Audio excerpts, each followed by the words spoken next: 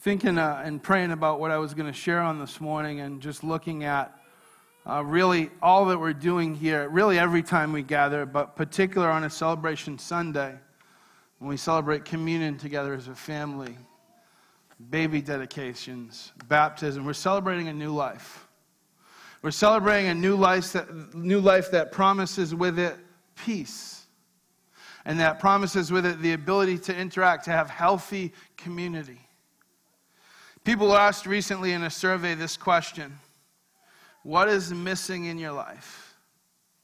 The doctors conducting the survey found that overwhelmingly, over 70% of people said, I just wish I had a sense of peace. A sense of peace.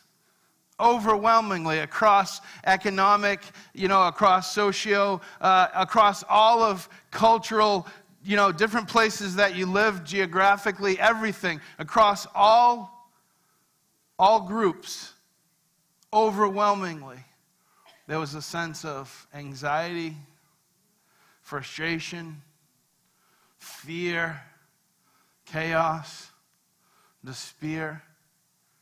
There was not peace. Anyone here relate? Right? Anyone here relate? And yet, as I talk about this, as I talk about peace, we're here in the church and we're all sort of saying yeah, wouldn't that be nice?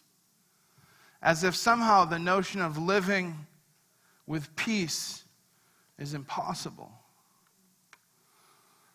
And my prayer and my heart, every time we do a baptism, we should be reminded. We ask two questions. Have you accepted Jesus as your Savior? And I think a lot of us, we're jumping up and down for that one because we need to be saved. And then we ask a follow-up question. It's really one question. Have you accepted Jesus as your Savior, and do you desire to make Him the Lord of your life? Every time we go through that, I'm reminded, I have to ask myself, do I? This morning, what I want to talk about in the brief time we have is a new life in a real community. A new life in a real community, because what Jesus promises us, and if Jesus promises something, you can believe it. You might not believe everything I say, you might not believe everything you read, you might not believe everything other people say, but if it's in the Bible, if Jesus says it, you can believe it. Amen. And so there's a peace that only comes from trusting in Christ and submitting to Him as Savior and as Lord of all of our lives. And the chaos and the frustration comes when we wrestle with God for control. And so as we assemble here this morning in this house of worship, our deepest desire, always, and particularly I just feel like these services are a little bit more reflective. They're celebratory, but they're reflective.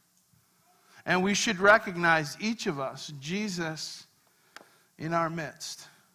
See, we often talk and we sing about the Lord being our refuge and peace. And as Christians, I think we forget we have access to the source of peace. See, the best the world can give us is conditional peace. If things go relatively well, we're doing okay until things don't do relatively well. And I don't care how much money you have. I don't care where you live. I don't care how healthy your relationships are. I don't care about any of that. You will struggle in life. You will have health issues and job issues and relationship issues. I've said before, life is not for the faint of heart. And so the best thing the world can say is when things are good, you might feel good. And when things are bad, you're going to be in chaos. And that's how a lot of people live. But church, I implore you, we don't have to live like that. And you don't have to believe me. But here's what Jesus says. I've told you these things. Not just the words that He spoke, but the life that He lived, the way that He loved. His lesson, His message was Himself. Jesus is saying, everything I've shown you and taught you, everything I've done for you, I've told you these things so that in me you may have peace. That's a promise from Jesus Himself. I love, I get into this conversation with people, and whenever I get into a conversation real about anything, I always bring it back to human flourishing. And for some reason, people don't think through that a lot. But if there's a God and he created us, he sustains us, and he loves us, and Jesus says, I've come that they may have life and have it to the full, that means abundantly. That means you don't just exist, but you live. If there's a God who created us and wants a relationship with us, doesn't it follow that he wants us to flourish? That everything he tells us, that everything he teaches us, that everything he shows us is because he wants what's best for us. And all of our chaos comes from when we don't trust him. We said it all goes back to the sin in the garden. I want to be God. I want to be in control. And we are. We're in control of our chaos. We're in control of our despair and our anxiety and our fear. And Jesus wants to be in control of our peace. I've told you these things so that in me you may have peace. And then he says this, in this world you will have trouble. Not you might, not you may, you will. But take heart, I've overcome the world. That's both victory in Jesus, and that's also a declaration that this is temporary. That we are citizens of another place. So Jesus is saying, everything I taught you, everything I told you, so despite what's going on around you, you can have peace inside you because you are secure in your relationship and your identity with me. And that's what I hope for you. You know, I've been on this, I just continue to meditate on the scripture, and I've said it, a lot of times when I've preached, but I just can't get away from David's heart when he says, taste and see that the Lord is good. Because I just think that's so beautiful. It's just an expression. Words seem inadequate to say, I want you to experience. I want it to be real to you. I want you to just not have an idea. I want you to have a relationship. I want you to have a dramatic change in your life. I want you to taste and see for yourself how good the Lord is. In John's gospel, he says, a lot of these things have been written. I can't even write everything that's been written. But I wrote these things that you would believe that Jesus is the Messiah. And then John says this, and that by believing, you would have a life in his name. Church, what we celebrate this morning, not just for those folks being baptized, but for each one of us, is new life. Is new life. With a new life in Christ, amen. With a new life in Christ and a new mind and a new heart and a new way to love, the way it was called, right? Followers of the way, you can have peace. A peace that surpasses understanding, a peace that comes not from without, but from within. And so how do we find that peace? We trust God completely. Do not let your hearts be troubled, Jesus says. Trust in God and trust also in me. Don't worry about it. Trust him. Trust God completely. Follow God obediently. John 14:15, if you love me, you will keep my commandments. Again, this goes back to that idea of flourishing. If we really believed that what God wanted was absolutely what was best for us, of course we would do it. So when we don't, it's again, goes back to pride. It's us saying, I know better than you in this circumstance, which is really saying, I don't trust you. And I understand why people don't trust the church. I understand why people don't trust pastors. I don't understand why people don't trust Jesus. What more does he have to do? He gave his life that we would live. So we come together not just as the children of God, but as a new family, brothers and sisters, a new community with Jesus in our midst. Because God expects when we accept Christ, we will be radically changed. In fact, Paul tells us, do not conform any longer to the pattern of the world. Don't allow yourself to be formed. We're all being formed, right? We're all being formed or being changed. The question is not whether you're being changed. The question is, to what end? Into what?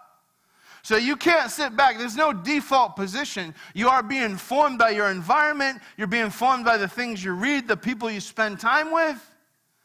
You are being formed. You are developing a set of ethics. All these things are seeking to form you, to create you. But there's only one There's only one way you can live to the optimum, to the way that you were created. Paul says, don't conform to the pattern of the world, but be transformed. And that word is metamorphosis, right? That word is to be an entirely different creation. And he says what? By the renewing of your mind. By your mind being made new. How does that happen? It happens when we trust God. It happens when we allow the Spirit of God, when we allow the Word of God, when we allow the people of God to form us. Jesus in Mark, in the earliest gospel, Jesus begins his ministry and he says this. This is the first thing Jesus says, the kingdom of heaven is at hand. In other words, heaven, that place we long for, that has begun now. And then he says, repent and be baptized. Repent is a change of heart that leads to a change of mind, that leads to a change of action. It is allowing God to change your heart, to change your mind, so you change the way you live to become totally different. Everywhere in Scripture, the idea of us being followers of Jesus, but never being changed, and I don't mean perfectly, and I don't mean legalism, we know that. But if you've been following Jesus for 50 years and you're the same way as you started, there's nowhere that's in the Bible. That's not expected. In fact, here's some of the things the Bible says. Put on the new self, created to be like God in true righteousness. Be renewed in the knowledge of the image of its creator. He who with unveiled faces all reflect the Lord's glory, us. We're being transformed into his likeness with ever-increasing glory, which comes from the Lord who is Spirit. 1 John 3:2, when he appears, we shall be like him. 2 Peter 1:4, we are to participate in the divine nature. We can have the mind of Christ, 1 Corinthians. See, Adam and Eve were created, we know, in the image of God. And with Adam's fall, much of that image was lost. But with Christ, that image can be reclaimed, church. And so we need to believe. We need to choose. We need to stay in God's word. We need to guard our thoughts. We need to be prayerful. We need to persevere. We need to persevere. Don't give up. Stand. Resist the enemy. See, we live this out in real community. In John chapter 20, verse 19, it says that Sunday evening the disciples were meeting behind locked doors because they were afraid. See, some of us are still hiding because we're afraid, and there's all sorts of reasons. There are good reasons for them to be afraid. But Jesus came, and he stood in the midst of them. And the one thing he offers is the one thing they desired, which was peace. Jesus stands here now, and the very thing each of us long for, he offers as well. Suddenly, Jesus was standing there among them. Peace be with you, he said. He came and he was in their midst. See, the essence of the Christian faith, the essence of the new life, the essence of real community is that very thing, Jesus in our midst. God's word proclaims Jesus was in the midst of all creation. Daniel saw the Lord with Shadrach, Meshach, and Abednego. He was in the midst of the fiery furnace. He is in the midst of your struggle. He is here in the midst of his people. The Bible says when 2 or 3 are gathered, there I am in the midst of them. In Calvary, Jesus was in the midst of sinners. They crucified him with 2 others, one on either side, Jesus in the midst. As the Lamb in Revelation, Jesus was in the midst of the throne of heaven. And as our resurrected Lord, Jesus is here now in the midst of his church. This theme is so often repeated in the scriptures because it is the key to our Christian life. We are called in all things, in all places, and at all times to allow Jesus to be in our midst. To not have our work life and our home life and our church life, but to have one life and to give it all to him, church. Jesus needs to be at the hub of our lives, connecting every spoke. Romans 5:1 says this, and the peace of God, which surpasses understanding, shall keep your hearts and minds through Christ Jesus. In other words, God's peace goes beyond what we can comprehend. We need not be afraid, church. And before we celebrate this baptism and have everybody come up, in John 14:27, it says, "Peace I leave you, my peace I give to you. I do not give to you as the world gives. Let not your heart be troubled, and do not be afraid." And in 2 Thessalonians 3:16, Paul writes, "Now may the Lord of peace himself continually grant you peace in every circumstance. The Lord be with you all." Amen.